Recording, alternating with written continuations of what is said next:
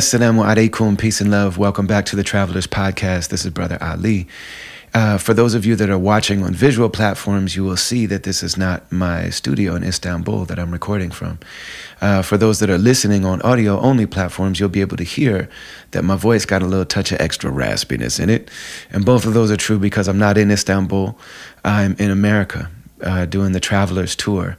A string of concerts, mostly on the West Coast, to celebrate the podcast. Also to celebrate that after all these years of touring and then this kind of like forced 2-year hiatus, that we finally get to be in a room together again, singing songs together and moving together and breathing together and sharing space and just our bodies responding to one another. It's a very, very beautiful thing, and I really, really missed it. And it's, I think it's special for everybody there because I've been to plenty of concerts as an observer, as a audience member. But then I have to tell you that when you're the dude on stage or the artist on stage, and these songs, as mine do, and I think most people do, your songs come from these innermost parts of yourself, the highs and lows and joys and woes, all the things that you hope and desire and dream and imagine and remember. All of these things go into the songs. And then to bear those in public and have a room full of people singing along with you and connecting with you and giving you all this appreciation, it's really, really powerful. So the stage part, after 18 years of doing this thing, I've been doing it for 20. The first 10 years, Brendan Kelly, BK1, the producer of this podcast, was my DJ. And then after that, I did about 6 years with my man Last Word, who's my current DJ. And so then we had 2 years off. So it's been 20 years total, 18 on the road. And when we say we did the road, we did it for real. Like we did hundreds of shows every single year, over 100 shows, sometimes 150 shows in a year. That means you're on stage as often as you're not, and then there's travel days and all this stuff. So, we really got acclimated to the road. And we were on the road more than we were home. And then we had a 2-year kind of forced hiatus. So being back on stage is, they call it like riding a bike. To me, it's like breathing. It's like a fish swimming. Like this is where I'm at home. There's a certain element of myself that only really lives on the stage. And it's a very beautiful thing, and I love it. The travel part, I can't front. I'm used to being at home. I'm used to being, physically present with my daughters and my wife, and I miss them like crazy. But I'm really happy to be out here. Go to brotherali.com/events, and you can see all of the dates. You can also get your tickets there.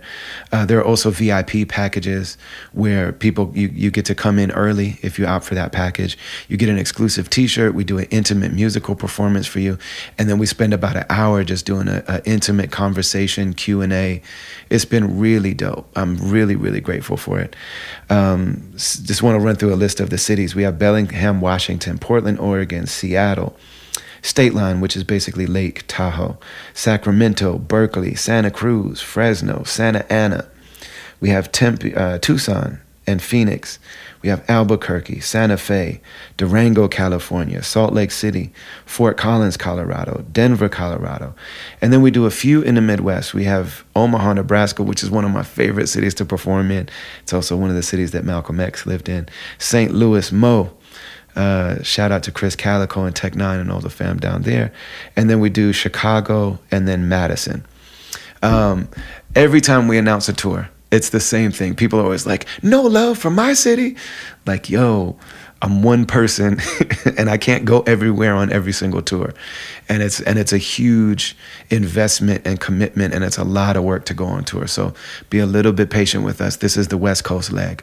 We hope that there are more legs of the tour coming. So again, go to brotherali.com/events, and we hope to see you on the tour. Today's episode of the Travelers Podcast is extremely special.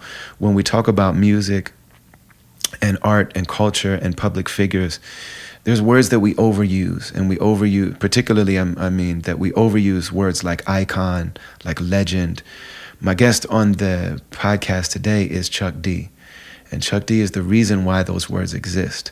If we talk about music, and particularly protest music or message music, if we're talking about black music, if we're talking about American music, if we're talking about hip-hop music, rap music, Chuck D is one of the most iconic legends to ever do it in any time period. And I'm very grateful to consider him a mentor and a teacher and a friend and a brother. And I'm very grateful that he's here. When I was thinking about how do you introduce Chuck D, like there's really no way to do it without wronging him, because it's impossible to say it all. You know, we could talk for hours and hours about Chuck D and his impact on me and on the world and on culture. You know, I was sitting there watching The Office with our eldest daughter, me and my wife and our eldest daughter. And Ryan on The Office, who looks a lot like BK1, the producer of the podcast, by the way. But he says something, and he makes some little joke, and he kind of jokingly says, "Yeah, fight the power."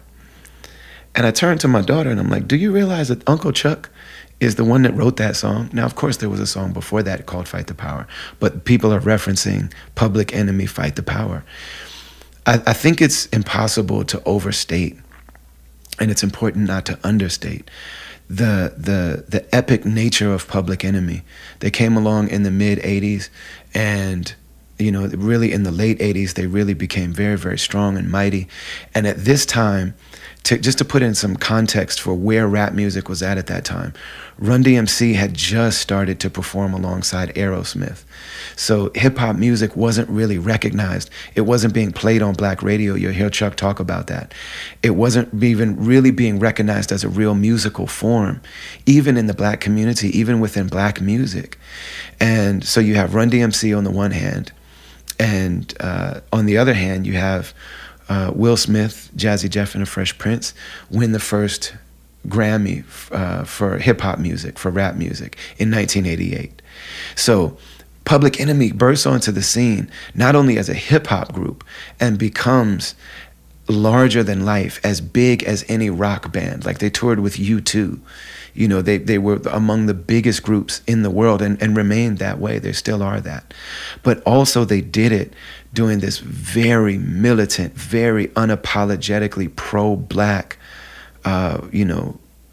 message and marketing and iconography and imagery. And one of the things we talk about in this episode is the fact that, you know, Chuck really insists on keeping community involved with music and with art and with culture. And so Chuck has also always really paid attention to how do we use technology to promote community and culture and to insist upon community and culture. Community, culture, family, togetherness, the group dynamic as one of the forms of revolution. You know, part of this society that we live in, that's one of its many illnesses, is that it's hyper-individualist. You know, this idea of like the self-made success story. It's a lie. You know, the reality is that we come from communities, we come from culture, we come from families, we come from a circle, we come from a team. And so Chuck has used radio to do that and cultural curation. But also when Chuck became the leader of Public Enemy, you know, what you saw on stage was amazing. So you have Chuck D, this great mouthpiece, this great orator, this great, storyteller, this great, nothing short of an amazing speaker, you know, that conveys the message and is the leader and has this very stoic presence. But then he added the contrast of Flavor Flav. So Flavor Flav is almost like the court jester, you know, and Flavor Flav brings some levity and some humor because that's part of community. And then the DJ, Terminator X, is also a very stoic figure. Now there's DJ Lord, who's amazing when Terminator X stopped touring. But Terminator X had these big glasses and was very stoic. And then you also have Professor Griff, the Minister of Information, and the S1Ws who are dressed in military outfits and are drilling and saluting on stage and doing paramilitary workouts on stage. You know, and sometimes they even had theater weapons on stage. And then also you have Sister Soldier, who is, you know, an artist, but she's also a speaker, a spokeswoman, an orator, an educator, a lecturer. I mean, go watch Sister Soldier on the Donahue Show. Go watch Sister Soldier during that time period. So, you know, to have a woman be in that role alongside Chuck D and alongside Professor Griff and Flavor Flav. And then also they mastered iconography. Chuck created the logo for Public Enemy, which is iconic. And they also mastered film, and they mastered video. Go watch the video for Night of the Living Bassheads. Go watch the movie, Do the Right Thing. The song Fight the Power was created for that movie, and it's a character in the movie, And to this day, Fight the Power remains one of the most important protest anthems of all time. So this conversation, just to give you a little context, is me and Chuck D. We recorded this at midnight. Chuck he was traveling in New York City. He lives on the West Coast.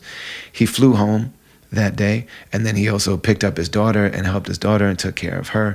He also, as you'll hear towards the end of the episode, was ushering in his wife's birthday, which was a major milestone birthday for her.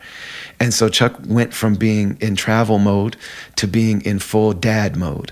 And I think it's so perfect because of how down to earth and accessible and just real a person Chuck D is. And so we caught him late at night.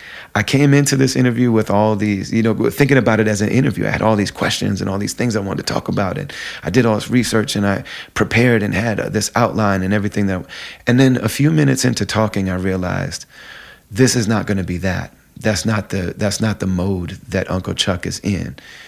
He wants to hang out and talk the way that we talk.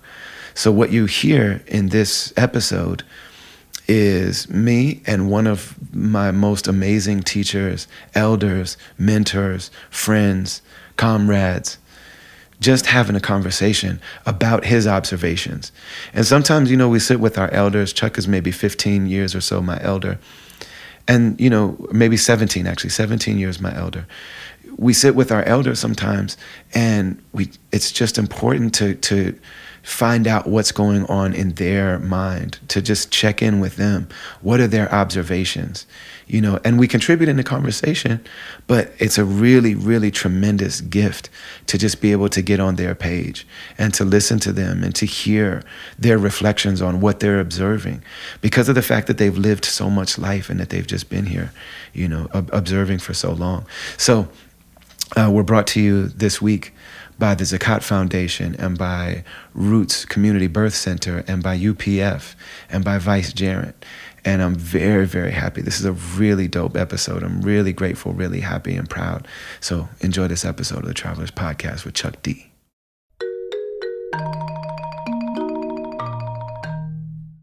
Bismillahir Rahmanir Rahim wa sallallahu ala Sayyidina Muhammadin wa ala alihi wa sahbihi wa sallam. It's okay to do the whole interview in Arabic, right? Assalamu alaikum wa rahmatullahi. Well, I trust you. That's the most important. I trust you. Man, I'm so grateful to have you, man. I really appreciate it. Thanks for going through all the technical stuff, and it just means the world. We should let everybody know, man, that we're trying to be on top of the technology instead of it ruling us. Well, you always say that the phone is either a tool or a toy, depending on how you use it. Phone saved us on this one, bro. Mm-hmm. So it's we're using it as a tool on this one. So here we go, right? God's good. So if it's okay, I want to start with the story. I like to usually start with stories. I'm always able to track exactly when our relationship started because we met the day that my eldest daughter was born. My wife had to be induced, and so they planned it. And they said, we're going to do it this Wednesday. And I told her, I was like, that's the day I'm supposed to have this event with Chuck D. And she was like, well, how long does it take? She asked the doctor, the midwife, how long does it take once they start the induction? And they're like, it's usually like 10 hours before anything starts happening. She was like, you better go do that Chuck D thing. And so me and you sat and we started talking, and you told me, you said, stay close to your parents if you can. Stay close to your imam or your sheikh or your priest if you can. If you have a therapist, stick with your therapist, but artists need artists. There's certain things that artists are going to give you that nobody else can give you. And then you told me, you gave me your number, and you were like, the one thing you need to know is I'm regular. As long as you treat me regular, then we'll be good. And it's true. Like, you're the most accessible, down-to-earth icon that I've ever come across. And I know people that try very hard. Like Dave Chappelle lives in Yellow Springs, Ohio, and walks around and goes to the coffee shop and will talk to anybody. And Dr. Cornel West, you know, if he meets people throughout the day, he just brings them with him. You know what I'm saying? And at the end of the day, he takes the whole crew that he met all day to dinner. But those people are trying very hard, but I've never known another icon that's as real and accessible and authentic and just down to earth as you are. Did you ever have a moment though, early on, where you're like, yo, I'm a famous person? Like I went from being Chucky D on the radio to being like a famous man. Did you ever have that moment? But thank you for all that. I think I'm very accessible. I don't think I'm an icon. So I think I'm an I can. Because if it's reachable, I think I can try to do it. But I came from a crew aesthetic. So coming from a crew aesthetic, you know, you can never rise to any, you know, perch, because you getting slapped up inside the crew nonstop. Yeah, I'm the leader, but at the same time, with effort, you're always trying to bring up the bottom.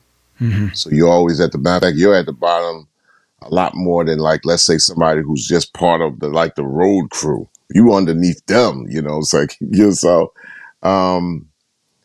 you know. I mean, I guess maybe when you're out there on the tour and performance. I remember our second year, and we just smashed the Philadelphia Spectrum, smashed it, right? But 2 nights in a row. The first night, 20,000, you know, smashed it, like bam. And so you got the next day we playing. No, I think the next show was 2 days later. So we got the day off in the middle, and I'm walking around the streets, and I was kind of like floating, you know what I'm saying? But this is also before the time of visual exposure. You're heard, you're not seen. And I came from an aesthetic of always really being heard and not seen, and happy with being unseen. Because, you know, you do a radio. So you really, I mean, I didn't want to be seen. We brought a visual guy to the table, and that's Flavor, who always want to be seen. And that was enough for me. So this was like back in the day. So I could go, you know, I'm not 6 feet. I could get in a lot of circles. I could be right behind people. I mean, I've snuck up on a lot of people, man. So to make a long story short, yeah, it hits you when you're in a public space, but I always, for somehow, worked on being invisible in a very visible spot, almost like a Harry Houdini. I could just like flip around, turn the hat backwards, you know, be unassuming, don't look anybody eye to eye, and I could get anywhere, you know. And then in your regular life, you know, you're doing things like, you know, I mean, you're going from everywhere from getting the car fixed and washed and changing diapers, going in the changing diapers, going to the grocery store. I think I posted the other day on social media, like, if there ain't no chairs inside the airport, I'm sitting my ass down. On the floor. You know what I'm saying? Right there, right. right on the floor, right? Yeah. So, you know, some people are like, oh man, I couldn't picture, you know, you sitting on the floor and all that. I'm like, yeah. So I was definitely blessed to have grounded parents, grounded people around me. And I've never really I never had a problem with going wherever I wanted to go. And I taught guys like Ice Cube when they was getting to that level of visual fame. Because, you know, Ice Cube had NWA fame, but visual fame came in the 90s when cats was making videos and they really started to be recognized, and they started getting in movies and whatever. And so visual fame is another thing, man. And I got visual fame, but I shrouded it with a lot of people around me and surrounding. And although I was very visible, I didn't raise the visibility to the point where I'm on every movie and things like that, or I'm doing a TV show. I was visible, but I wasn't visible at my own choices. So I was helped by coming up with something that was going to be good for my life. And and it's just like your life. You got to design your life. And even when you design your life, you know, man plans, God laughs. So, you know, you come up with half a life, and life is going to write the other half. But plan anyway. You know what I'm saying? Design anyway. Design, whether it's life, your goals, your plan, is a good thing. It's a good thing to design and to plan and lay out something. And it might not even end up as you planned it, but that's not for you to question anyway. I mean, speaking of design and the visual piece, even if you didn't feel like you were as visual, you definitely had a vision for what the visual representation of the group would be. You know, that you all mastered video very early. You mastered the visual aesthetic of the crew very early with the S1Ws and just the look of Terminator and Griff and Flav and yourself and the S1s. And then you designed the logo for the group. You know, like if you look at these major iconic, you know, rock bands and movements that they had these logos. But didn't you originally design that logo for another crew that you read about on a flyer? I designed it. We used to do a lot of promotions, and I did, you know, funky ass blazing flyers to try to get more people in. I mean, I met Hank first, Hank Shockley. I met him because I went to a Spectrum City gig, and they was the top DJs, and nobody was in the gig.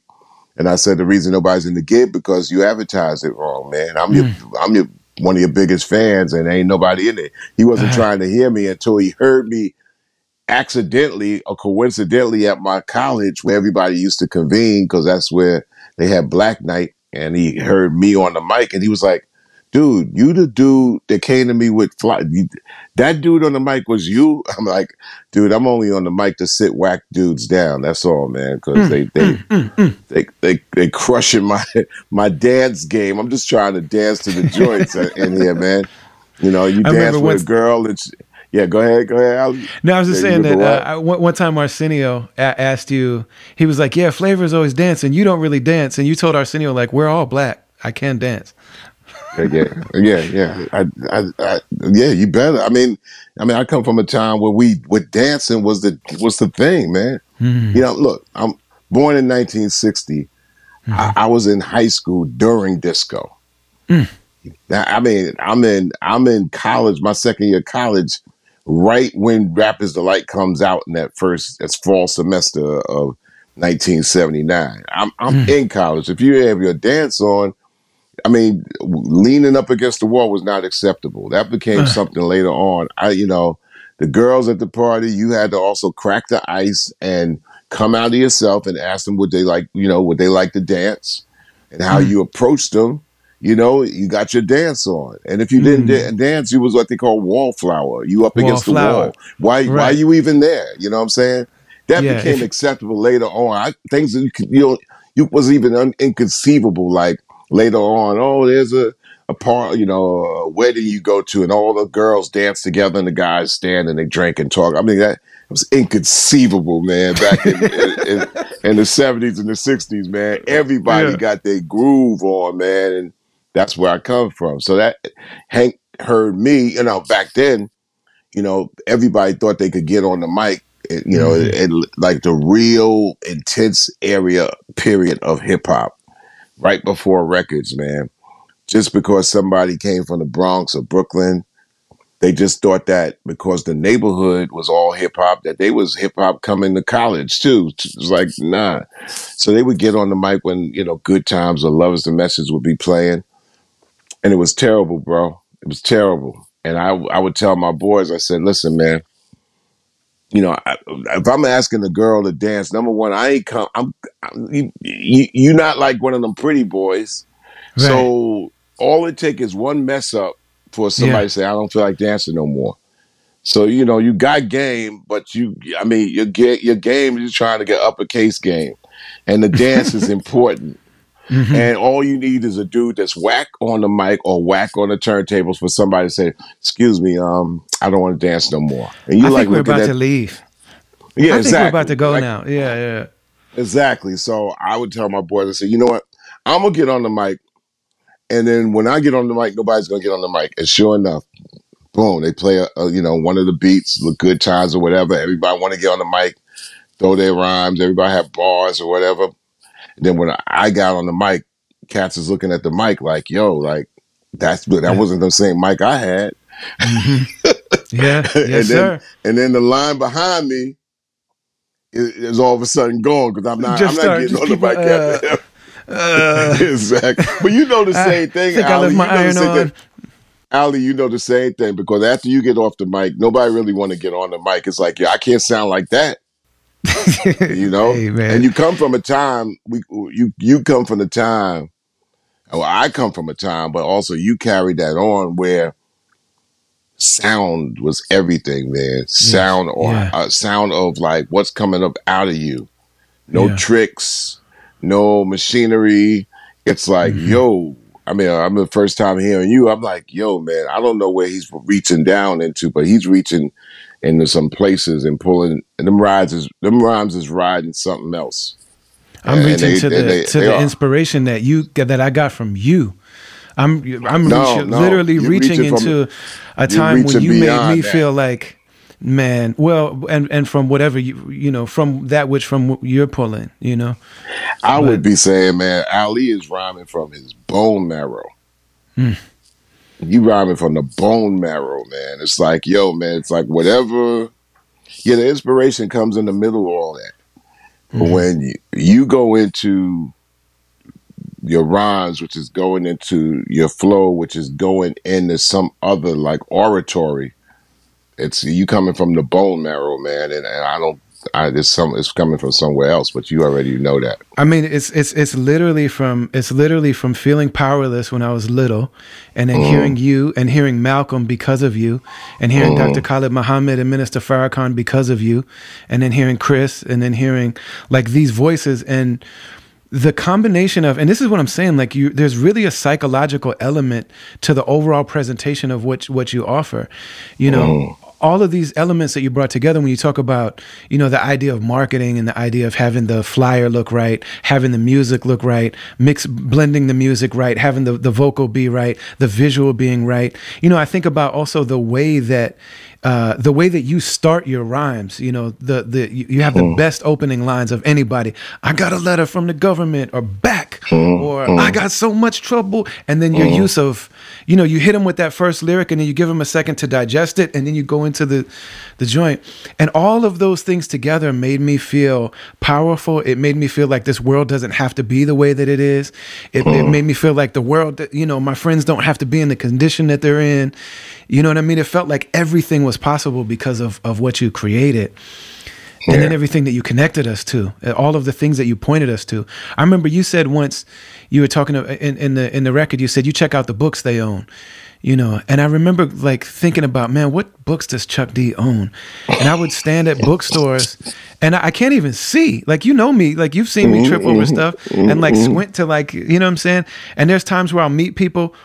First time I met Pete Rock, like Kweli was like, "Yo, meet my man." He's like, "Man, this is Brother Ali. He's an amazing MC." And I'm standing there because Kweli roll with anybody, right, and right, right. not anybody, but I mean, he brings a lot of people around. So I'm like, "Oh, how Uh-huh. you feeling?" Da da da. Yeah, nice to meet you. I'm just being polite, and then I walk away, and he's like, "Oh, have you met Pete Rock before?"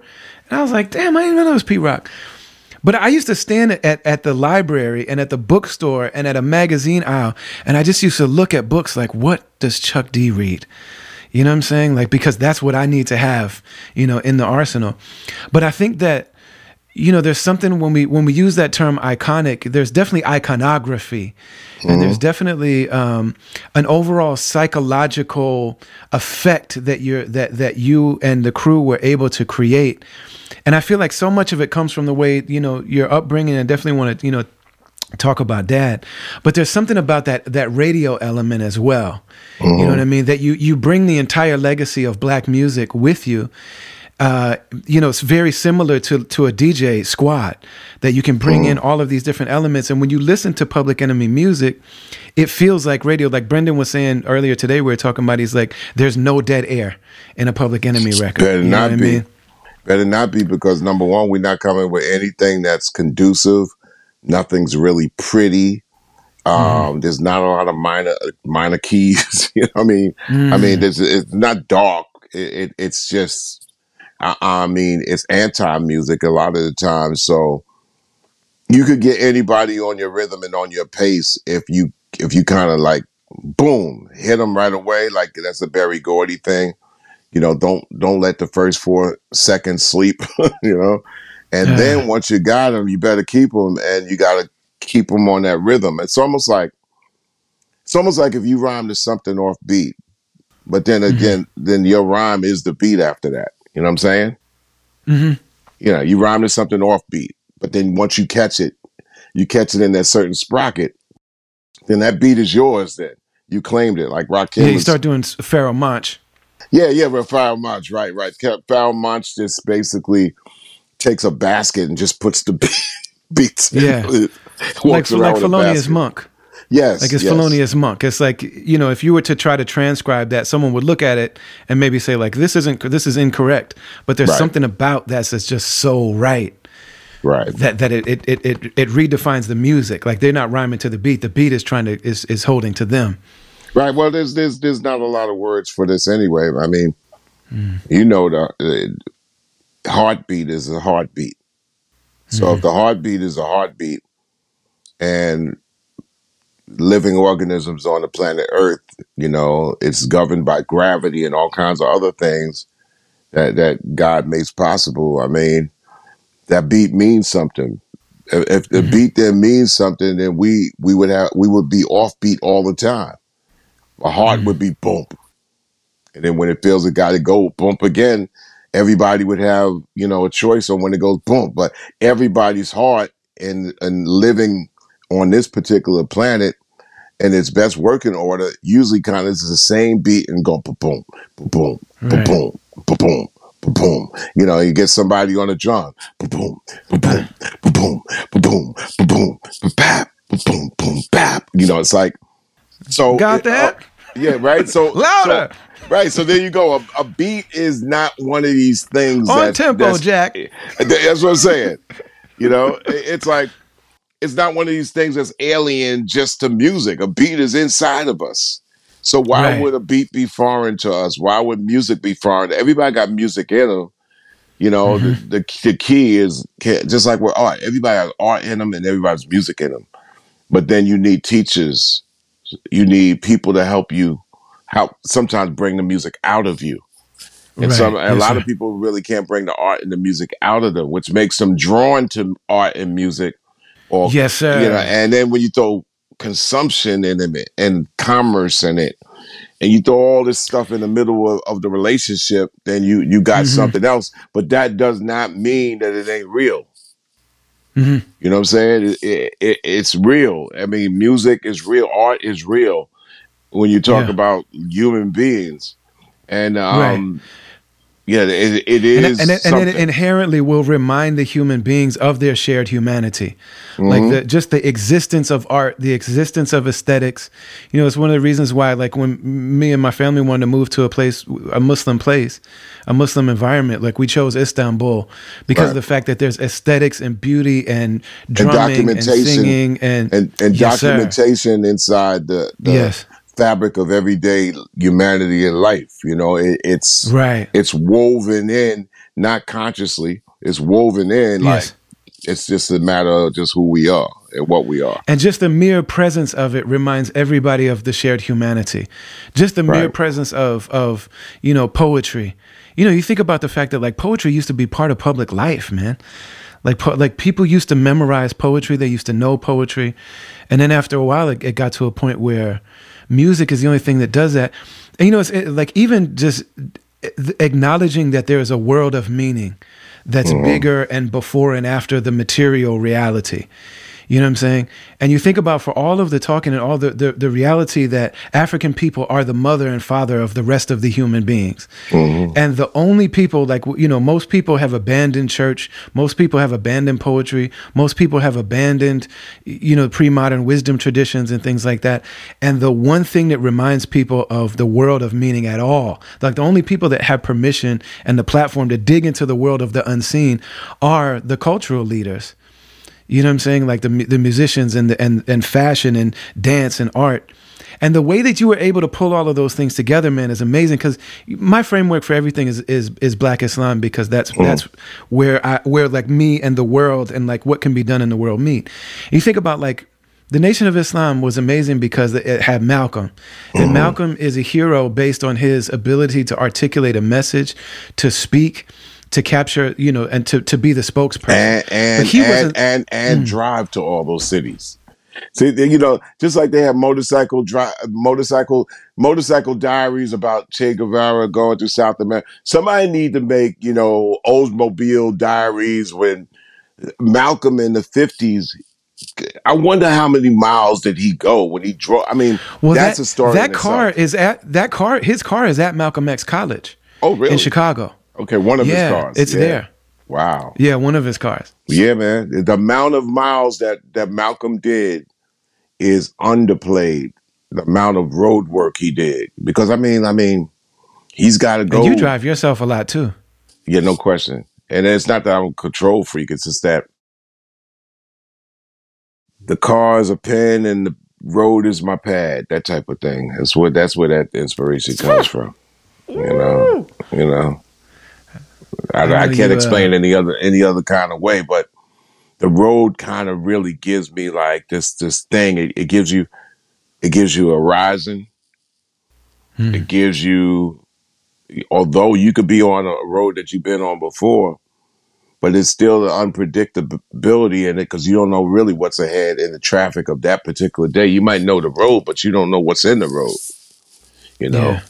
And some of us before GPS, really seriously would take on a road with all of your senses intact. But we're entering a time, Ali, as you well know, that where the senses are being reduced and artificial intelligence is not going to get any dumber at all. It's only going to get powerful and smarter. And therefore, each one of our senses are atrophied, and a lot of them are going to be really so much like underused that you're going to be asking a computer to give you soul. It's already there.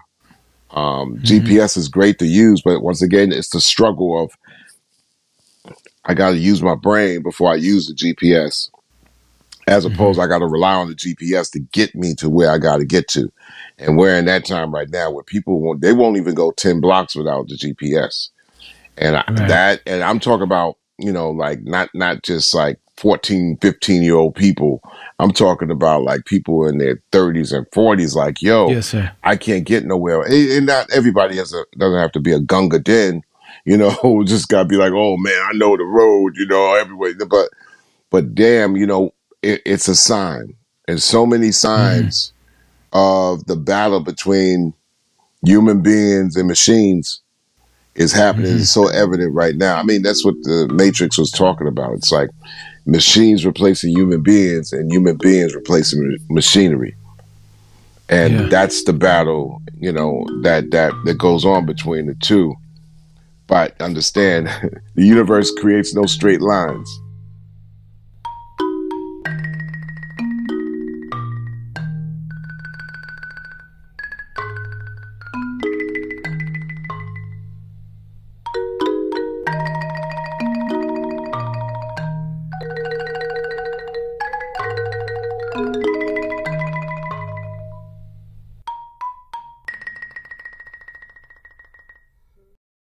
Been really happy and honored to talk for the past several weeks on the podcast about Zakat Foundation, specifically their program to support orphans. Zakat Foundation, I'm actually wearing their t-shirt. Zakat Foundation is a global charitable organization, humanitarian organization. And specifically, we're partnering, and I'm really happy, excited, and grateful and honored, really, to be sharing with you about their program and project to relieve and support orphans around the world.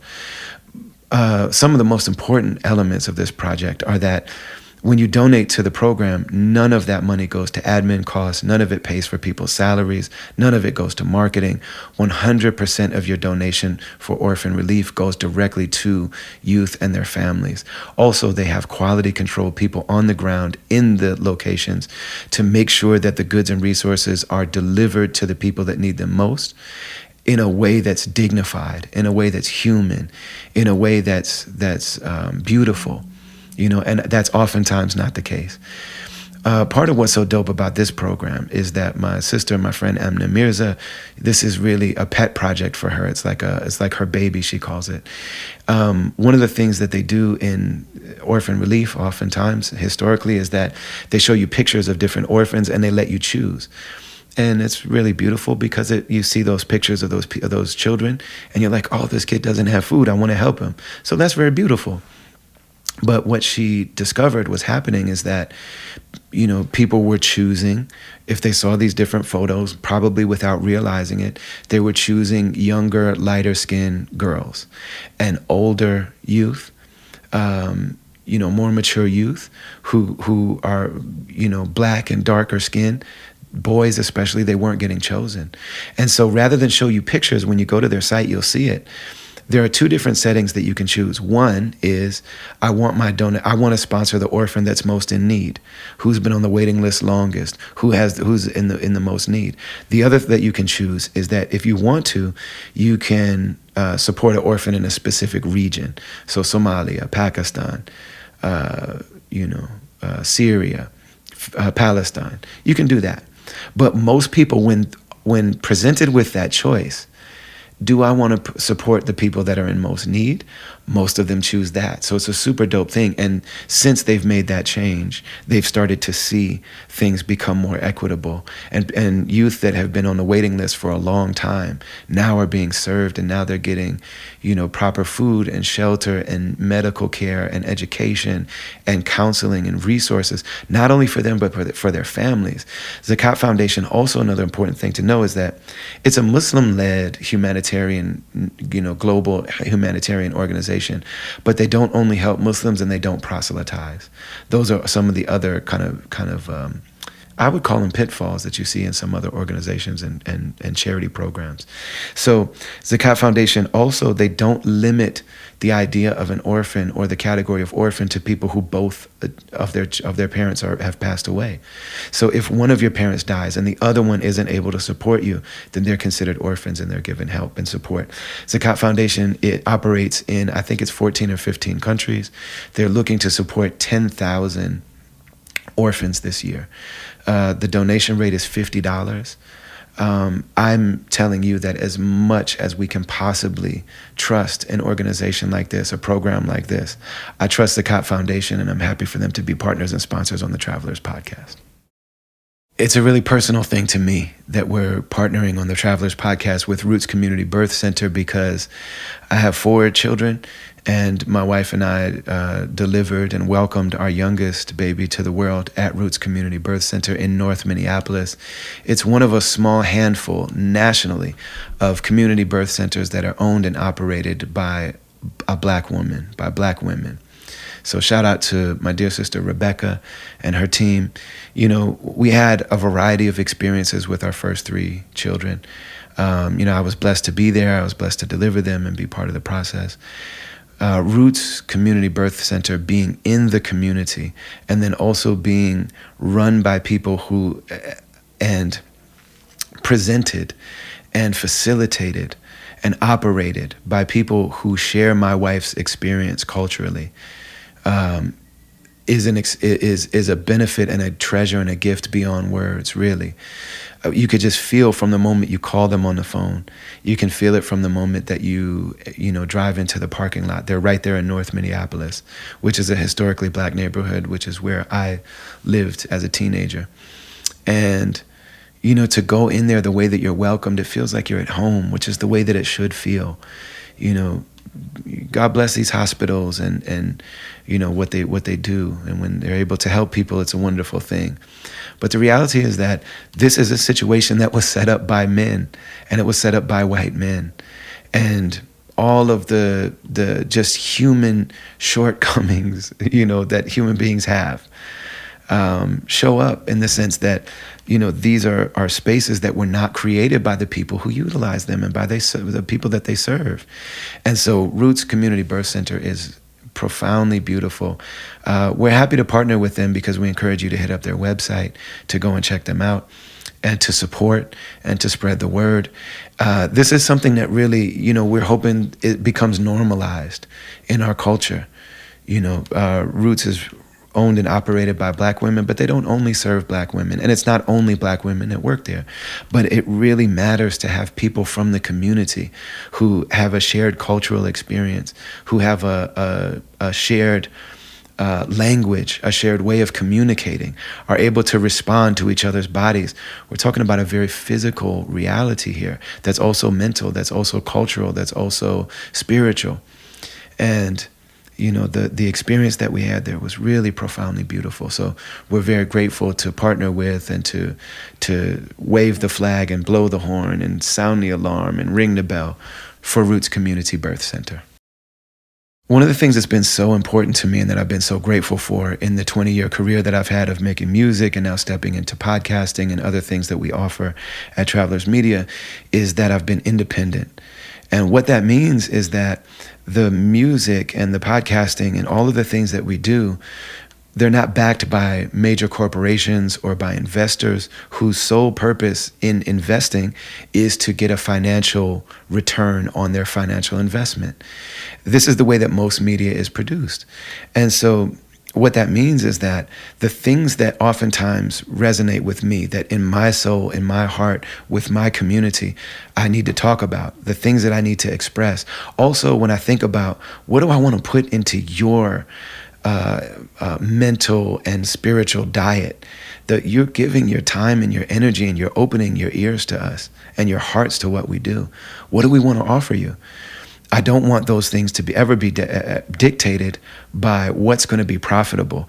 None of the things that I've done that have actually resonated with people would have seemed like good ideas financially when we did them. They all were risks. And the ability to take a risk on what matters to me is real freedom. And that's the reason that I do what I do. It's the reason, that we pour our heart out into music, and then we're over here in the podcast talking to Cornel West and Ilhan Omar and the great Chuck D and the other guests that we have coming up. So also, the beautiful thing about being independent is that we're supported by people who in turn become a community and a caravan of people that know each other and connect with each other based on the fact that they're drawn to this unpopular music with unpopular messages. The people that connect based on this music, I've seen amazing things happen. People that met at our shows 20 years ago and got married, and now they have children, and their children come to the shows. 16-year-old kid at a show. My parents met at a Brother Ali concert. Amazing. What? That's an incredible gift. Let me move on so I don't start crying. But that dual thing of bringing people together and then them coming together is what allows this to be sustainable for us. We used to rely on touring to do that and live shows to do that. And it looks like that may come back, but is it going to be the same way as before? It's hard to tell. It's hard to gauge. I'm on a tour now, but we'll see. But what this pandemic has taught us is that we really need to explore other ways and using these platforms as a means to encourage and foster connection. So if you go to brotherali.com, go to the join section, we have something called a caravan, which is similar to Patreon, but it's a little bit different, a little bit more suited to our specific needs and desires. And so if you go to that platform, you'll see that there's different tiers where people can join and subscribe and support what we're doing.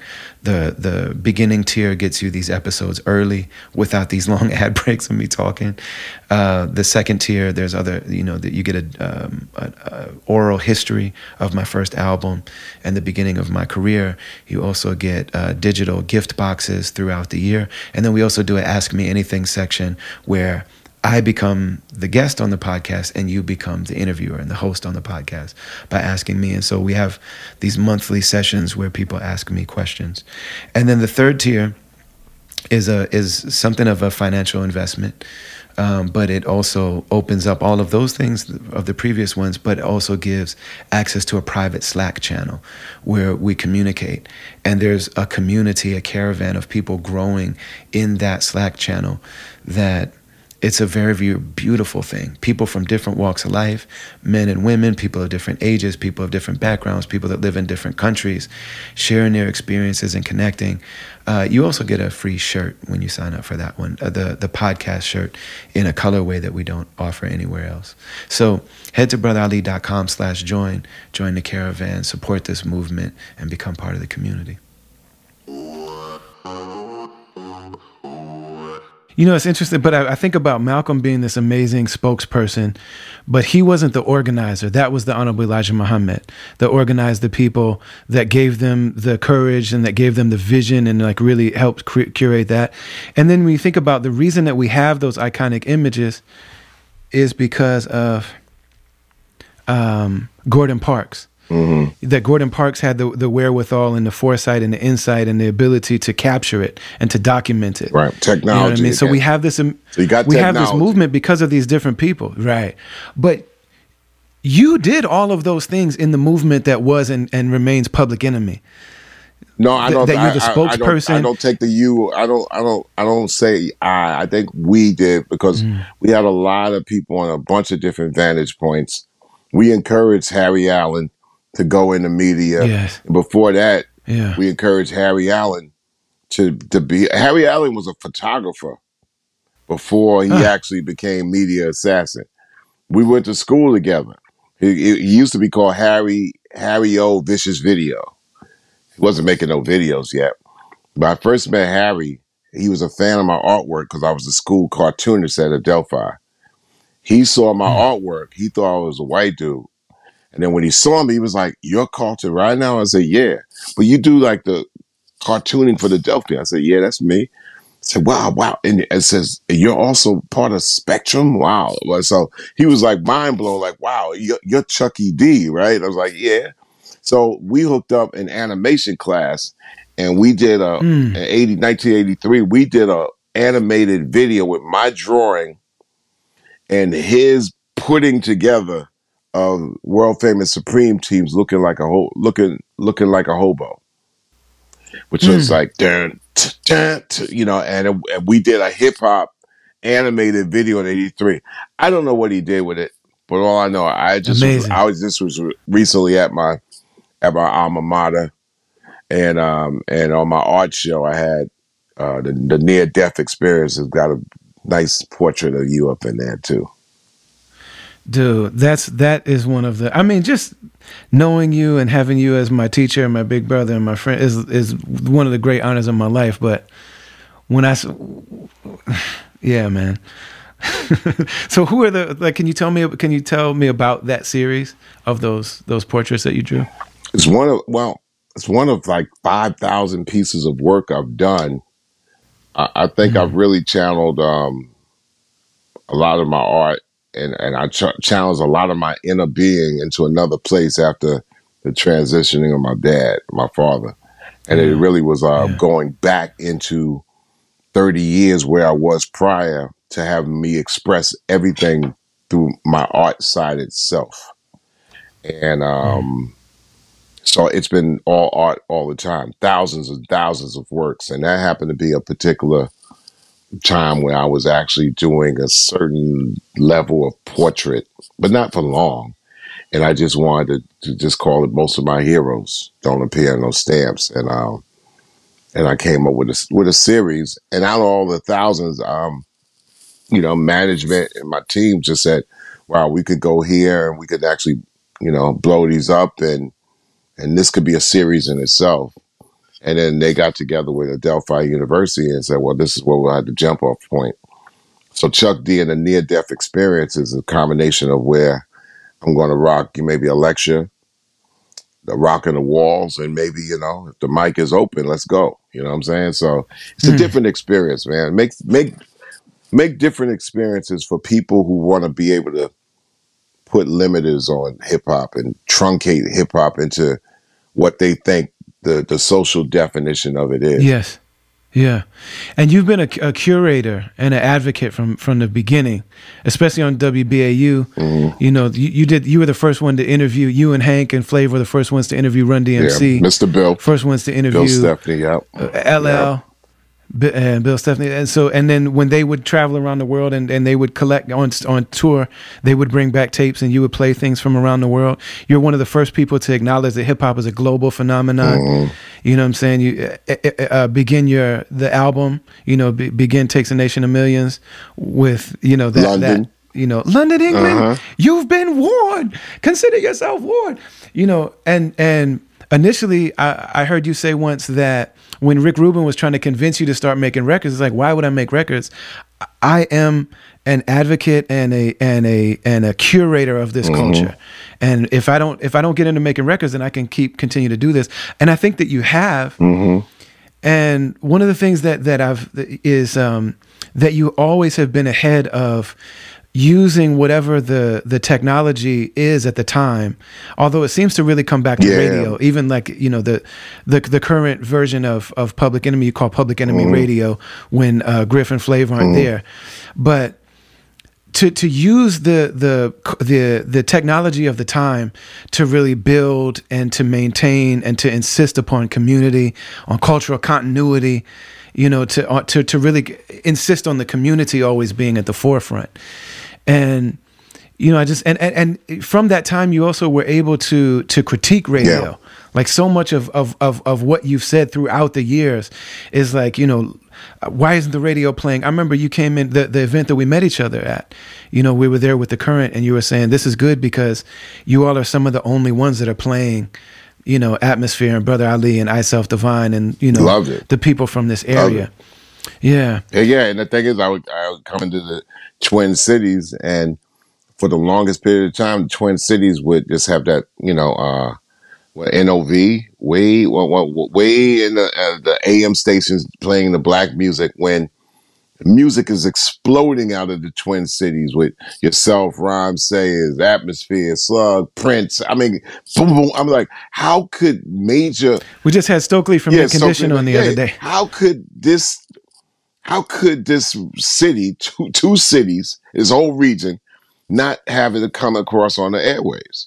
I used to always just scratch my head like, wow, man. Of course they begrudgingly like, okay, Prince, but it took like 2 or 3 years for Prince to get, played in Minneapolis on the regular. So that was strange. And even the public station that we have, like I said, we just had Stokely on, and I mean, that's a public radio station that plays a lot of our music, but the white stations in the Twin Cities, they completely front on Mint Condition. And you got one of the greatest, and Stokely's father is the leading black intellectual and historian in the Twin Cities as well, Professor. And I mean, literally, I'm talking about First Avenue. I'm talking about the newspapers that act like Mint Condition doesn't even exist. Mint Condition go to the Bay Area or go to DC and sell out arenas. And Stokely on his own, same thing. Changed the world. So it's still that whole amazing. region changed the whole world. And okay, so fast forward to the WWW, World Wide Web, Internet, cyberspace, or what Mark Zuckerberg is just trying to coin it, like Pat Riley's three-peat, calling it the metaverse. What does that mean?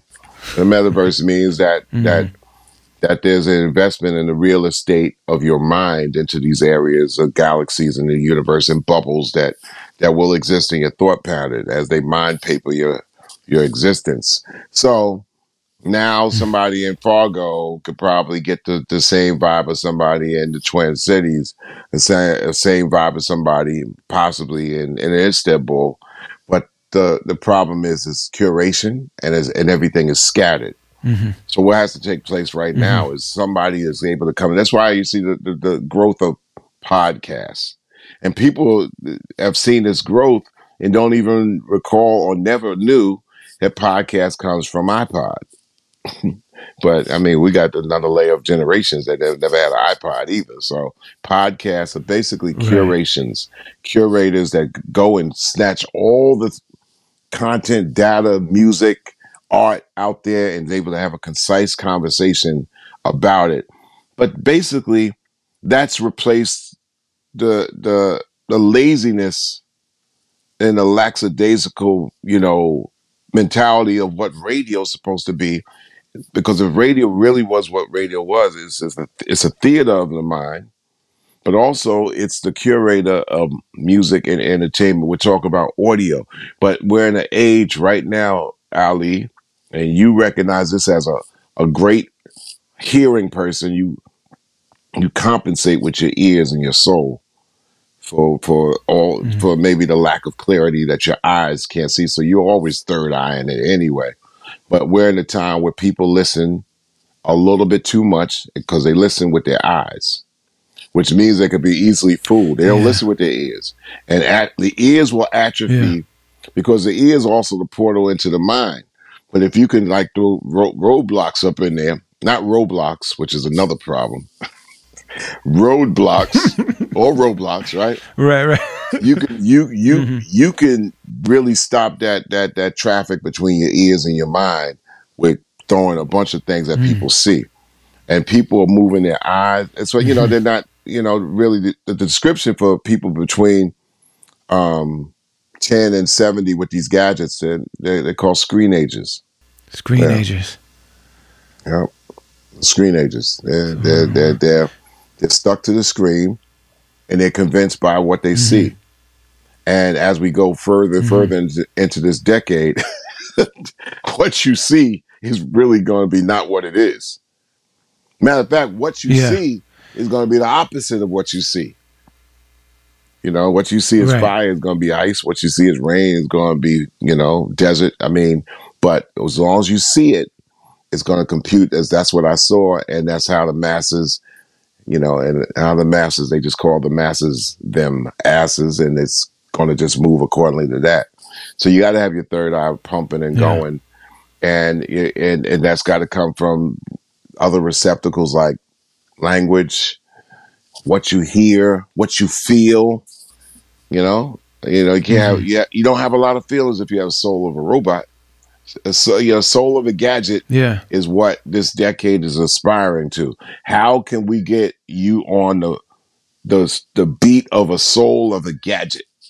And in this time, like, art is reduced and repackaged and repurposed and almost inverted into content. Like, the difference between art and content is really deep, and we're talking about the depth, and we're talking about the meaning, and we're talking about the soul, and we're talking about the humanity of it that's in art. That's not necessarily in content. And when you talk about connection versus attention. You were saying earlier about the fact that everything is just attention. Just today, I just had a really dope conversation with Congresswoman Ilhan Omar that we posted today. Oh, wow. And we just love her, man. And I'm really good friends with Keith Ellison, and like I've had friends that are Those are good people. Oh, I love Keith, man. He's one of the most sincere, authentic, genuine, true public servants I've ever known. And he just happens to be a congressman who became the attorney general. So we post this joint with Ilhan Omar. Before going into it, I read her autobiography, and I talked to people that know her, and we are in the same community and things. And we had this beautiful conversation about connecting with people on a human level. She witnessed a civil war in her country when she was a little girl. And so she's talking about trying to speak truth while still acknowledging the humanity of the people that she disagrees with. Beautiful conversation. Right. So I just post her picture and just says, "Honored to welcome Ilhan Omar." And immediately, I mean, my fans don't hate on me because I'm not famous. It's like if you follow me, it's because you know what you're getting. Man, I started all these messages. She's this, she's that, horrible stuff. And I said, man, I don't want my comment section to be a place where people argue, but I know that drives traffic. So I start deleting those comments, hiding those comments, just because I'm like, no, we're not doing that. We're not arguing about whether or not Ilhan Omar is a human being. Right. And immediately when I did that, because just posting the picture, the post took off. And then I basically removed everything that would allow for people to argue. And it's almost like the robots, the algorithm, whatever you call it, immediately realized that. And they just stopped showing it to people. Like, it just stopped circulating. You know what I mean? Like the views and the exposure and the reach. They talk about reach, And it just really highlights what you were saying about attention. Like, just, it doesn't matter if it's connection, doesn't matter if it's humanizing, doesn't matter if it's healing, doesn't matter if it's, just, we don't care about light. We just need heat. We just need energy. The key is feed the machine. But the key is that you understand all these things and you rise above it and just be you and continue to deliver. One of the aspects of the machine, the obvious aspects of the machine is how we quantitate everything. instead of the quality of things. Quality. We That's it. we have Yes, to come sir. up with people are concerned about the quantity of things, and once you Right. remove yourself away from the thought of counting anything, if Yes, anything sir. you count your Especially a blessings. human being. Yeah, man. Especially you know, count human beings. That's slave Right. master business, man. right. You count your That's blessings. captor business. Right. The only thing you should count, you count your blessings, Yeah. but then you count your blessings, and then you got to do something with your blessings. Our knowledge is power, but it ain't. And the other day, somebody was asking me, like, well, Chuck, matter of fact, on national TV, they said, oh, Chuck, do you meditate? I said, no, I delve into the art. So artitation is what I do. It's artitation when I'm doing some graphic. Because, you know, art is short for artificial. It's real, but it ain't. It's a facsimile of our lives. Mm-hmm. Can galvanize it, but it's not really always supposed to be tangible. It's supposed to be felt a lot more than it is held or grasped or owned. You know, it's like it's liquid, man. It's blood flow in our whole, you know, life circle of this particular realm that we know that we're allowed to know. And, you know, and if we don't know. My primary religious teacher, Dr. Omar Farouk Abdullah, says that beauty is the splendor of truth.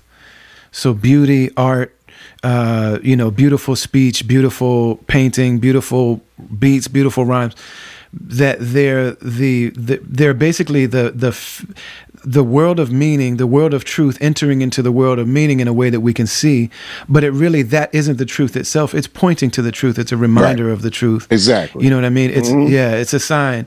And that's the thing that's so beautiful about music, particularly in the world of American empire, where that has so many lies about who's human and who's not, that the people that have been in the material sense, every single technology and every single area and aspect of power was used to remove the knowledge of language, culture, family, property, rights, folkways, mores, religion, culture, God, knowledge of tribe, all of this stuff.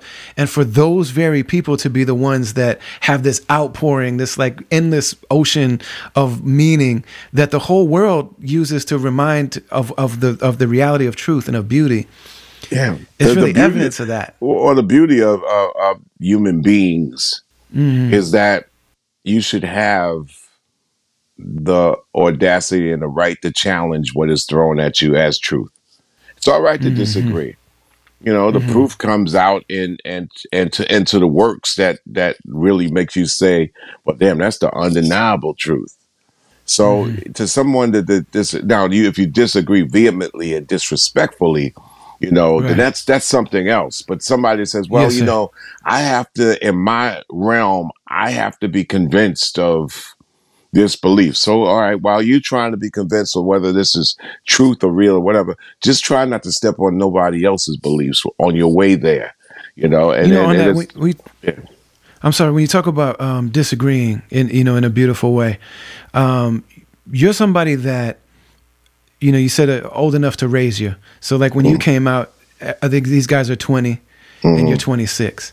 And in like 20-year-old years, that's a full generation. It used to be, Like when I met, Slug and Ant and Sadiq from Rhymesayers, I was 19 and they were 25, 26, 27. It's like, so I got dad issues with these guys, man, and they're only a few years older than me. But to this day, they're my dads. You know what I mean? Right. And you're somebody that always mentorship, and I know it comes from your dad. May he rest in peace. You know what I'm saying? Lorenzo Douglas Rittenauer. But you, and I definitely want to talk about. But what I want to ask you though, brother, is you've always spoken to certain realities very lovingly and critique people, sometimes even by name, within the culture. I remember you saying that Salt and Pepper, you're like, I love them, they're my sisters, but you don't have to do twist and shout. We don't do pop music. We don't go to them. They come to us. You check Biggie for using the 10, making the 10 crack commandments with your voice. Like, no, you don't use me to teach people how to sell crack, not my voice. You made a diss song about Kanye and Jay-Z in 2011. I did? Watch the Throne.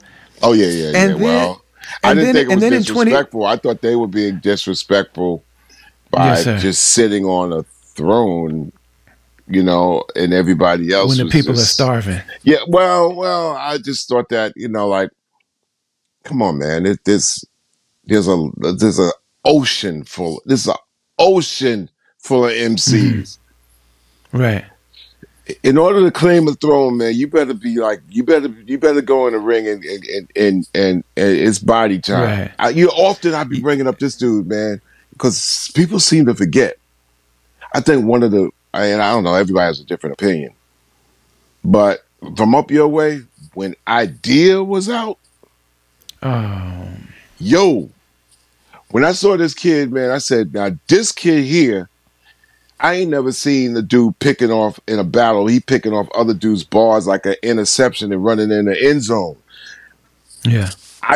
So when people start claiming that they're the best, you better pick that category that you're the best in, and just hold it right there. Because when you say you the king of the throne, you king of the number one MC and stuff like that, man, there's an ocean full of Yasin MCs. Bey said the same thing. Yasin went on Hot 97 and he said, Rakim is alive and well. Yasin, that voice. Slick Rick is alive and very well. I won't even go there, man. There's been MCs in New York City, man, since 1976, bro. I watched my step when I came in, man. I said, I understand it's been a decade of MCs before my first record, so I got to be able to figure out where's my niche. I could come into, I said, the only thing I know that I could probably get away with is saying, I'm going to be the loudest MC that y'all ever heard. And that just comes to become certain attributes. I wanted to become a sportscaster. And back to my pops, it's like, when I was growing up, there was Dr. Martin Luther King who was living that was heard in the house on different radio or records or whatever. But my dad was like neck to neck with I always thought Dr. Martin Luther King was my dad because my dad is yelling. If he's yelling in the house, the walls is like this, yo. I'm serious, man. My brother will tell you, my brother would be like, Eric would go to the other side of the town to the park. Roosevelt's 1 square mile. My father be like, yo, where's Eric? Because I'll be raking the yard, right? My brother cut out and leave, like, be with the rest of the yard to get with his boys, right? So my pops would be like, you let him just up and leave? I said, I just was breaking back there. Well, you shouldn't have let him go. And so, where's he at? I said, he went down to the park. My dad would go to the stoop and, Eric! And, really seriously? Everybody, he could not come back and say, my dad would say, didn't you hear me call you? He could not lie, bro. Ali, he could not lie because everybody heard him. So my brother said, I'll just take the punishment, man. But yeah, I heard you. So that came from that. And so, And your dad was a mentor for young men and an advocate for young men and taught young men how to be. But let me put it to you this way, Ali. In our neighborhood, that neck of the woods where Harlemites moved out to Long Island, that was the everyday, black father suit. It was like the fathers damn near outnumbered the boys. Well, we would play baseball back when baseball was a game. Everybody came together, and I swear, fathers is lined up like, there's arguments. They're the umpires, they're the coaches, and all that. You couldn't really make a move. So my dad was one of those people who said, "Oh yeah." At that time in the 60s and 70s, not only were we in that role, but we wanted the role. That was the key thing. My dad says. He said, "You know what? We wanted the role." So that was I'll never forget when my dad told me that. He said, but we wanted that role. So to want that role, it puts that extra little thing on it, So I got that.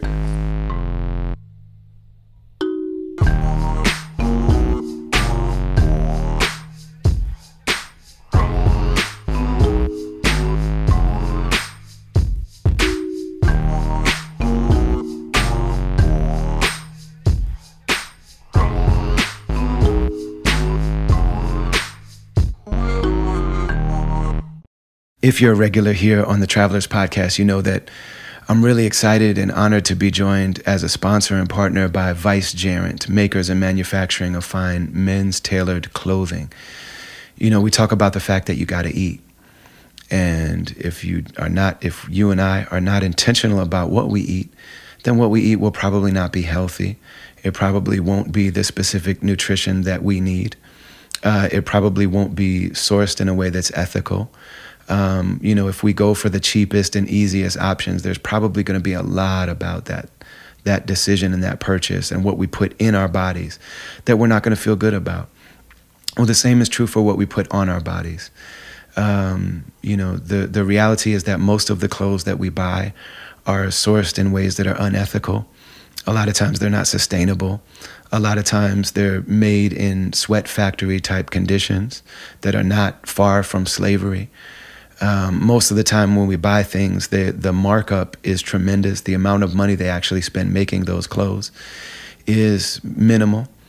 But the markup is great, and so you're paying for the logo, you're paying for the advertising and the marketing, and you're paying the corporate interest of the people that manufacture these clothes and produce these garments. And then we wear them in the world, and they're not made for us. And, the intention that went into and the energy and the experience of the people that went into making the clothes, it absolutely affects and impacts the clothes that we wear.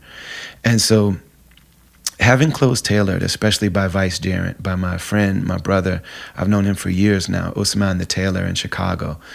Usman is a really amazing man. His family's from Pakistan. Because of the fact that he deals with clothes all the time, if you go to Vice Gerent Official and check out their social media, you'll see that he dresses amazingly all the time. But he makes each individual suit or garment or each individual piece for the person that he's working with. So he starts by sitting with you and talking with you about how do you want to show up? What's your energy? What's your intention? What's the work that you do and why do you do it? And then crafts pieces for your body. So many of us have issues with the way that our body looks. And a lot of us, I realized this for myself for years and years. It wasn't until I moved to another country that I realized there was a part of me that was in some kind of way waiting for my body to become acceptable so that I could really be myself completely. And one of the beautiful things about going to a tailor is that the tailor says, we're not going to try to fit your body into clothes that are made for some standard size or some standard shape. Your body is what your body is, and so we're going to craft these garments to fit you and to accentuate and highlight the best parts of you, the things of you the parts of you that you feel good about. And so they're crafted that way. The materials are sourced in ways that are sustainable. And then that what you're paying for is not a brand, it's not a corporation, it's not somebody's logo or somebody's marketing budget. What you're paying for is human beings to make clothes and craft clothes specifically for the fact that you're going to live in them. And it's just a really, really very beautiful experience, and I couldn't recommend it more highly. Most people will say, well, I'm not trying to be a diva, I'm not trying to be a narcissist and all this kind of stuff. But the reality is that being intentional about the clothes that we wear is much more than just about our own vision of ourselves. But along with that, it's an important thing for us to understand that we do have an inherent dignity. And the way that we treat ourselves and the way that we present ourselves and the way that we clothe ourselves when we step out into the world, it says something, and it also has an impact on the way that we show up and the way that we work, the way that we affect and impact the people in the world around us. So head to Vice Gerent, check out their social media, check out their website, make an appointment with Usman the tailor. Several people that listen to the podcast have traveled to Chicago already to sit with Usman the tailor. I'm telling you, I couldn't recommend this more highly. It's been an amazing impact and reality in my own personal life, and so happy to partner with Vice Gerent.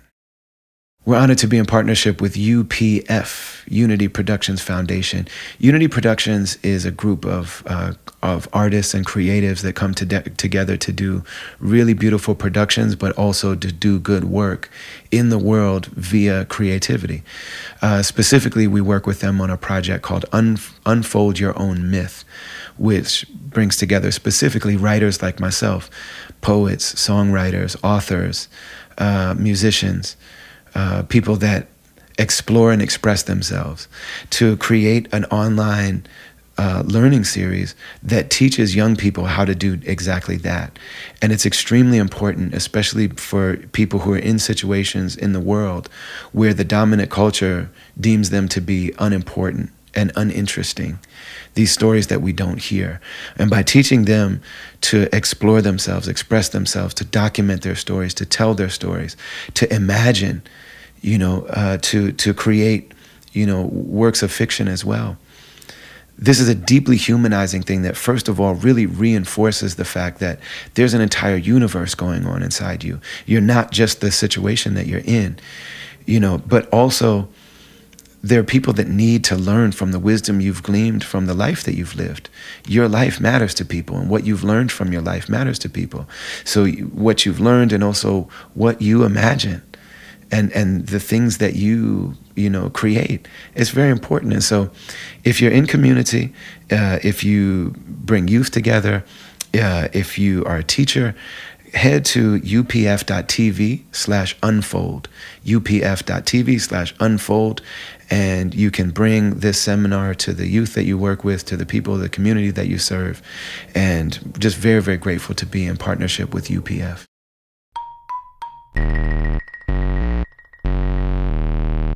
And then you ended up mentoring so many. I mean, there's been times that I remember I called you one time. I was in Europe, and I'm about to go on stage, and I was in France, and Zidane, the North African football player, had just headbutted the dude in the World Cup.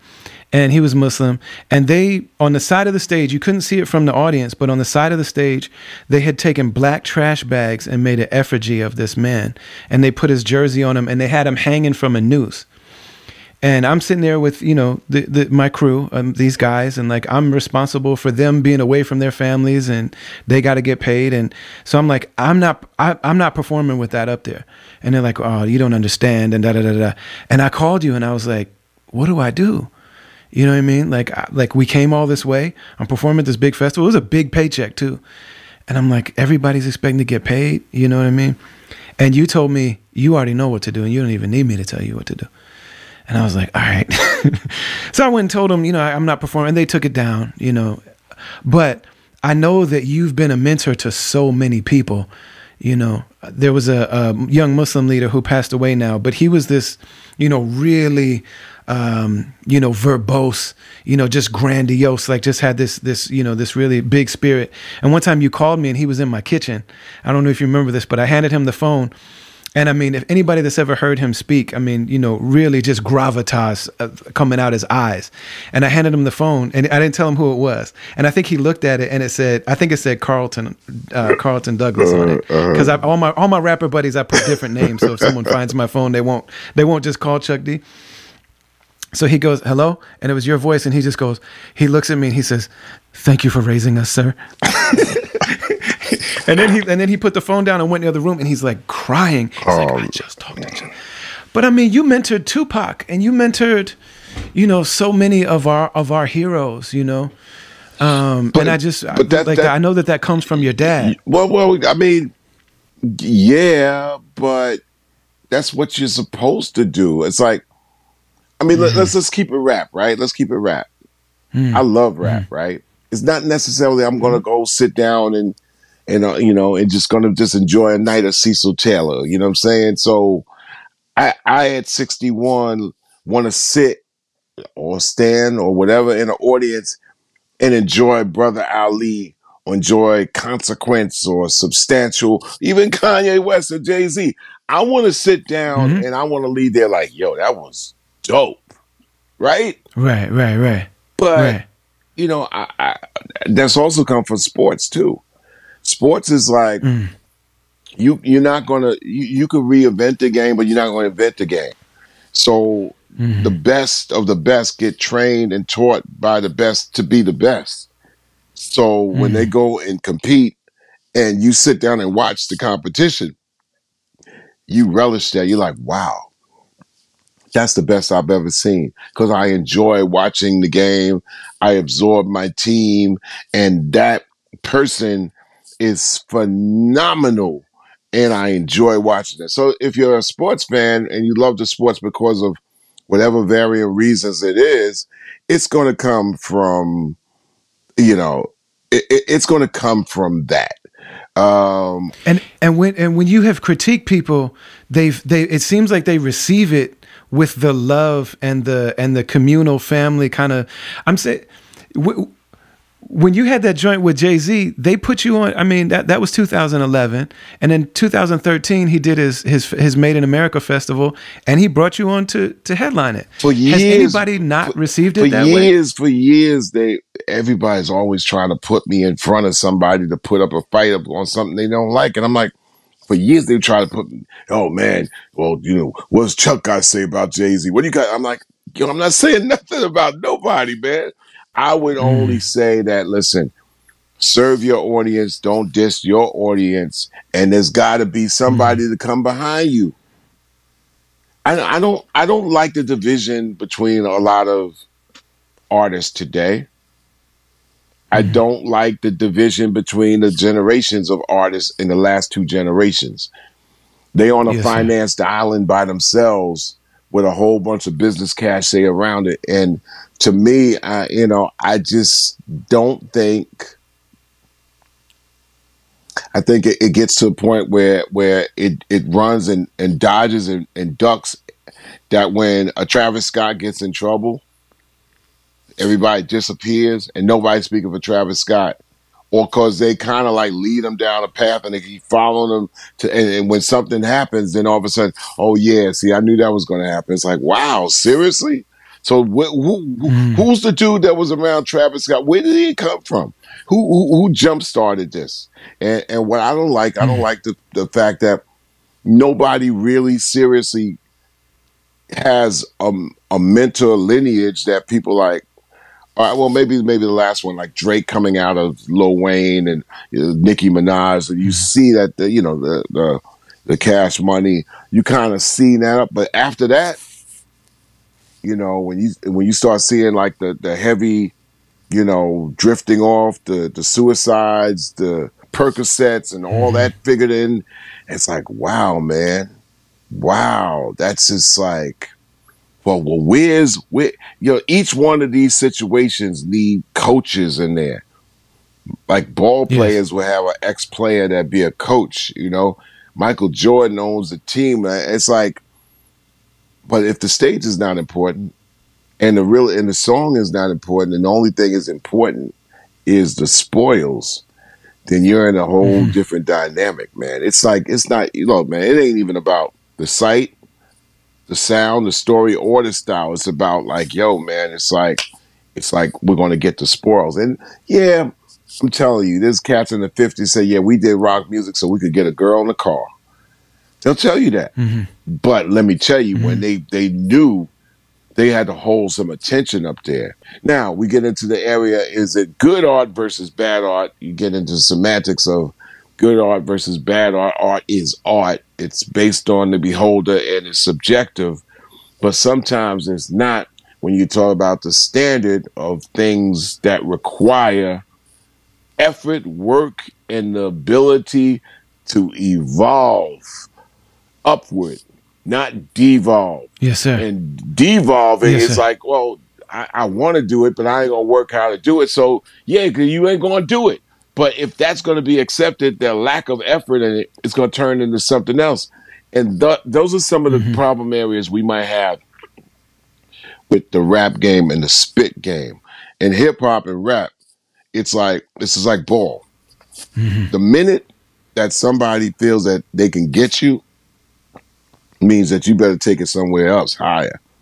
Right. Because if you don't separate yourself from the audience, why would they even check you? They got to check you for something else. I got to check out dude because they're going to pull some kind of spectacle. And there's a line. You know what the line is between spectacle and spectacular. Spectacular takes that effort that it's like, yo, man, I don't know what he's doing. Back in the beginning of rap, The Yes, fact sir. that a dude was just rhyming and talking fast over a beat, people were Right. like, wow, yo, I don't even know what it's got. But then 40 years later, yeah, I mean, Yeah. 40 years later, it's evolved, it's evolution.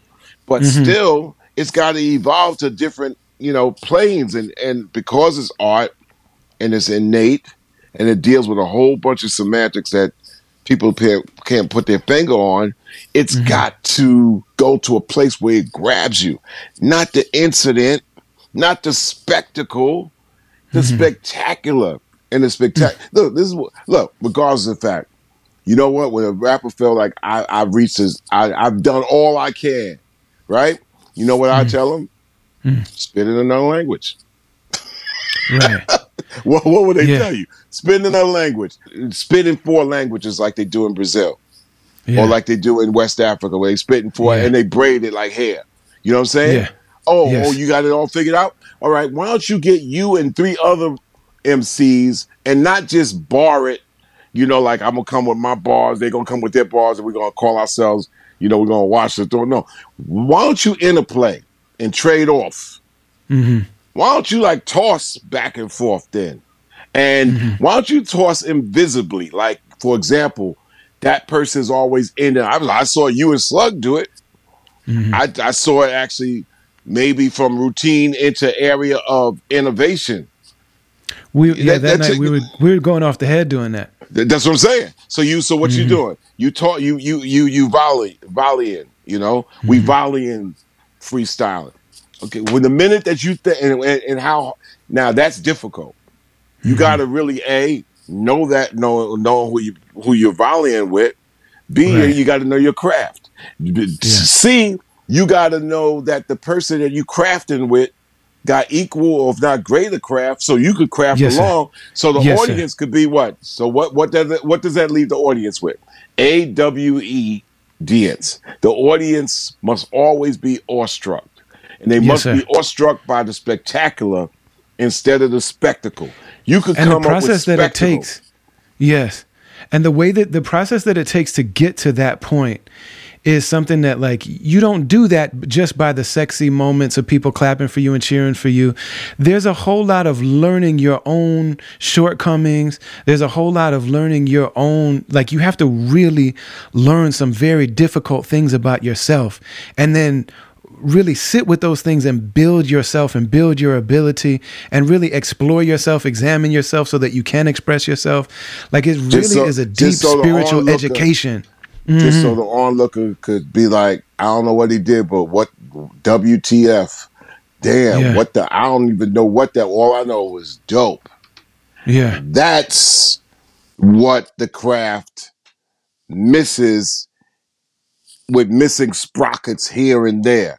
Not comparing any era to anything. I'm just saying evolution versus devolving into an area of laziness, ineptitude, and other things are a factor other than the grasp of the art form, which captured somebody's like, whoa, that's something. Wow, I didn't think a person could do that. Wow, that was entertaining. 95% of the world's going to look to be entertained, while 5% be able to entertain you. 95% of the planet is looking to fill their time up with something. Creative people could go to a concrete corner and come up out of that corner with like a furnace. They're pregnant with ideas. They're pregnant with creativity. It's like, why are you so happy in that corner? And matter of fact, it brings jealousy, envy. It brings a lot of those like, yo, man, I don't even know why you're so aloof. You're not even here with us. Right. Yeah, but you are here with us. Thing, man. But you are here with us. You're a beacon. You're a beacon. You're a furnace. You're a furnace of something in that corner. It's energy. I mean, people have reduced it to saying it's energy, but it's energy that and this is why people need entertainment. Entertainment is the energy of saying, I can use my time to enjoy in that energy to be able to, we can't share time, but when we're on the same time to share and have a commonality, time is beautiful to share, man. Time is an Yeah. unbelievable, beautiful gift to share because Yeah. as you know, with time, it is not guaranteed, bro. So when we Yes, have the sir. time and we could share the time and we could actually sip the time instead of guzzle the time, because time is, it's like that beat. Yeah. The time is not going to jump beats. It's going to be like this. It's going to be consistent. Then we could say, damn, that time was good. You know, some of the greatest memories that I have from being on the road are, you and your family coming to the show and then saying, okay, tomorrow the whole tour crew is coming to our place for breakfast. For breakfast and serving pancakes and pouring syrup on your immortal yeah, just like, me and I Self Divine and Immortal Technique and Poison Pen and Chino XL and just, you got like all these big muscly dudes and the baby is running around and, and man, I've sat up in a couple different houses of yours for just hours, man, for just working it out and just talking it out. And what you told me the first time I met you, artists need artists. There are certain things that your therapist can't tell you, your imam can't tell you, your wife can't tell you, your parents can't tell you. Artists need artists. Artists need artists, bro, because you are a furnace. You're supernova creativity. You're exploding when people are asleep. You're exploding when you're asleep. We use these powers that we might have been, bestowed upon us for a second or two, and you gotta use it for the greatness of good. There's a role and responsibility for human beings on this planet just to be able to look over the behalf of the other species. I mean, look, man, Marvin Gaye, Bob Marley, they did not approach making their music without mentioning the word love. Yes, sir. Philadelphia International, that's Kenny Gamble and Leon Huff. They spent all their 1970s, and love was the message, man. They did not go through the 1970s without mentioning the word love. That's from 1970 to 1979. Ain't no stopping us now to I think the first major hits they was having like OJ's, but before that, Expressway to Your Heart. But the theme of this is like love. Even when they writing the Spinners songs, love. 60s, Motown, Stax, love is somewhere in there, even if we're being pinned down and we're not looked upon as being, civil human beings, so we got to fight for civil rights. But love is going to be in there somewhere, man. Even in the 80s in hip hop, man, it's like, you know what, man? Yeah, man, we trying to get y'all to love us. We cruise. We all together, man. Love is somewhere in there. 90s, confrontational, but at the same time, we're going to make you love us. We get some love. Got love for you too. Right. Spread love, get love. Every decade, the love starts spiraling down the drain. But, the love is still there somewhere, and the love could be recognized. I believe that rap music has always been, it's been a music of love. I mean, at its best, it's a music of love. Even when you like going boom, boom, boom, boom, boom, it's confrontation and all that. But it ain't hate music. Right. It's like, if it's hate music, you hate the fact that it ain't love music. Yes, sir. Yes, sir. Yes, sir. Yes, sir. You know what I'm saying? Yes, sir. So and when you love someone, you hate their suffering. Yeah, exactly. And so much of what is in the music that I think sometimes people might not always hear is that even some of the music that outwardly might seem negative in terms of the words on paper, it's like if you know what these guys could be doing, and if you know what their environment is telling them about themselves, and if you know about the nightmares and catastrophes that they've suffered through, and the fact that they're channeling all of the pain and all of the heartache and all of the deprivation of love into music instead of whatever else they could be doing. And even there's a connection between people who have experienced that type of pain, that they recognize that vibration of like, I understand that anger that you're on, and there is a communal thing that happens that does actually equate to a type of love. Yeah, you know what I'm saying? Even in negative music, even in hard rock, course. you know, like the you know what I'm saying? Wu-Tang Clan ain't nothing. You know what I'm saying? It's like there's a connection in the like, yes, I also had to weaponize and defend myself. Yes, I recognize that vibration you're on because I also didn't have a mother. My mother was also in prison, and my father was also, on drugs, and my so there's even a connection that happens in the most outwardly negative music that still ultimately takes a person back to love and connection. That's where you need the curators, and the curators make sure that that you have all the balances. And that's one of the things. That's why I attacked radio, because I thought radio seriously left the music dead after, especially after the 80s. They left the music. They did not include rap music and hip hop. And when they finally let it through the door, it was already like, damn, it's muscling through the door, because you had a chance to balance and nurture it. In our communities, in Black communities, I felt that there could be two vital components to balance out that love. And you might say I'm crazy, but one is your public library. And when the public library integrates everybody from the community, we need more libraries. And when the public library, they had a chance to integrate people from the community at a high dosage at the turn of the digital revolution. And you have to nurture in this incoming technology and understand that you won't want them to detach from the library of books. We talked about our difficulties just with the technology. Like, try to bring up a file from 2003. You can't open the file, but you can open a book. You can open a book to the same page, man. The other component of the community is going to probably flip you a bit. That I felt that with every library in the community, there should be every library in the community. There should also be a roller rink. Yeah. I just talked to Stokely about this, because the big roller rink in the Twin Cities just closed in the pandemic, and Stokely did a roller skate jam with Snoop that really like channeled that energy, and that's one of the main things and there's a very beautiful thing about the infinite kind of nature of that circle. You know what I mean? And that everybody's moving in that same circle, but everybody has their own way of moving in the circle. Yo, man, let me tell you, man. I'm Cleveland years ago. I did this concert.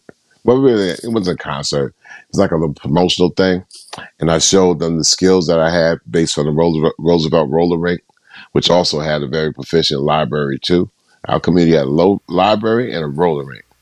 So I went to Cleveland, and I'm doing the songs, right, skating backwards as the crowd is skating with me. Of course, I'm skating backwards, and they facing me, and we going around laps. I'm doing all the joints. Don't believe the hype, spinning and like crazy. When was it? This was recently? No, this was like in the early 90s, or the mid 90s, something like that. Crazy. I said, listen, this is you never see nobody do this. Y'all ready? Come on, let's go. Let's go. Get out there. The DJ is up there cutting, and I'm spinning like, Amazing. Somebody falling, I'm like, let that person up. It's like, I still got my backwards skating skills and all that. But I think back to rap and hip hop, man. You gotta also sometimes present things that had never been seen before, but it doesn't have to be the ridiculous. Like I said, when you and Slug are tossing ad-libs and rhymes back and forth, you like getting them on the fly and stuff like that. What you need is a curator, like, slow this down. This is what they did. Like, whoa. Because it was so seamless and stuff like that. It makes, if people flock to the spectacle instead of the spectacular, because the spectacular never gets properly broken down. Right. In hip-hop Context. Yeah, the context is people are robbed of the context. Yeah, robbed of the context. You gotta have curators, man. That's what Historical sports context, has. cultural context, communal context. And in all those things is the fullness of humanity. It's like it's the same. It's an extension of enslaved people not being able to know who their family is, what their language is, what their tribe is. It's like we remove the context, and then we remove your connection to the meaning of it all, and then we just got you as a machine, and you feed and you just feed the machine. You're just the labor. And then those that came before us, you got to always ask yourself, how do you honor the pain? Right. How do you honor that pain of those that came before you and paved the road? A lot of times, Ali, we can never use the word "we" so liberally. Like we suffered here. We were slaves. You're like, pump the brakes. You have to earn that "we," and sometimes when you honor that pain, that's to just begin to be able to say "we," and that has to come with all the effort that you are doing to be able to consolidate the "we" that's around us in the here and now, because "we" should not be so easy to say. We have to honor that pain, and there's a lot of pain by so many who are no longer here. I mean, people was asking me like, "Yo, man, you know, what's the difference between now and Fight the Power that y'all did in 1989?" And the biggest answer was like, there's people that were in the middle of the mix in 1989 who are no longer here. And there's people who are 25 and 30 years old that was just born around that time who are now in the middle of the mix trying to figure it out. You know? Time moves on and it has chapters of the people that's going to deal with that time in that time. So we have to also be aware of that too. So that's why sometimes we can't always say, haven't we done this before? Didn't we go through this before? Maybe not. This is why you want to destroy things like systemic racism, because it's a stench inside the system. So you want to kind of destroy that system or what's in that system that still happens to spew that stink. So, you know, you don't want to get into the language of destroying people because they're just portals for whatever that system actually, emits. So, yeah. Man, we're going. I mean, me and you have done this for 6 hours at a time, but we're at 2 now. And I know you've already had a long day and a long week, and I just want to say, man, I'm so grateful to you. I was grateful to God for you before ever meeting you. Like if I never met you, if I only had the inspiration of you and just the ability to witness you, and especially to live at the same time as you, it's like living at the same time as Malcolm X or Frederick Douglass or these great people, and then meeting you and being able to call you a friend and a brother and a teacher and a mentor and all of the above is just I can't thank God enough. I actually came home one time we were in Australia and we were performing the same festival. Me and Slug and Ant were on stage, and you came, and so we're sitting there rocking. And when you talk about sneaking up behind people, I'm sitting there rocking, and I'm like, oh man, we're kind of killing it, kind of hard tonight. And I turn around, and there you are. Yeah, we hadn't seen each other yet, and it's just like, yo, and like I punched Slug in the stomach, like I actually heard him. I was like, bang! I was like, no, Chuck D's over there. You turn around, and then you all were playing across the street, and so we came across the street to walk you, and you came and grabbed me, and you said, Ali, what's your favorite Public Enemy song? I was like, probably Fight the Power. All right, you're doing Fight the Power tonight. So, what you talking about? So when we got to the joint, you handed me the mic, and you're like, you do it. And and I came back and wrote a song called Fresh Air. Yeah. And I started in the song saying, I'm the luckiest son of a bitch that ever lived. That's based on that experience in my life. Right. You know what I mean? It's like there's no Grammy, there's no millions, there's no nothing. There's like nothing that anybody could, that I would trade with anybody in the world that's equal to just knowing you and loving you and just being in the world with you, man. Yeah, man. And I'm deeply grateful. Yeah, and partner, the wonder wife of mine, and in my lifetime. Gay turns 50 tomorrow, in 20 minutes, and we've shared family Salute time. to Dr. Gay Teresa Johnson. Yep. So it's a good thing. She helped me usher in my 50. And we're always family. The family is always family. Whether you're together or not, we always together. And you raise family, and that's how I've always been is we always extended. We family, a matter of fact. So it's a beautiful thing, and I'm really honored to help her usher in her 50. So and usher in the fact that we always talk about the day that I poured syrup on your pancakes. Yeah, man. Yeah. So, man, God bless you. Give you a long life. Protect you from every harm. Give you all of your greatest desires and dreams to the best of your intentions, beyond your wildest dreams. Yeah, man. And, man, love you. All right. See you soon, inshallah.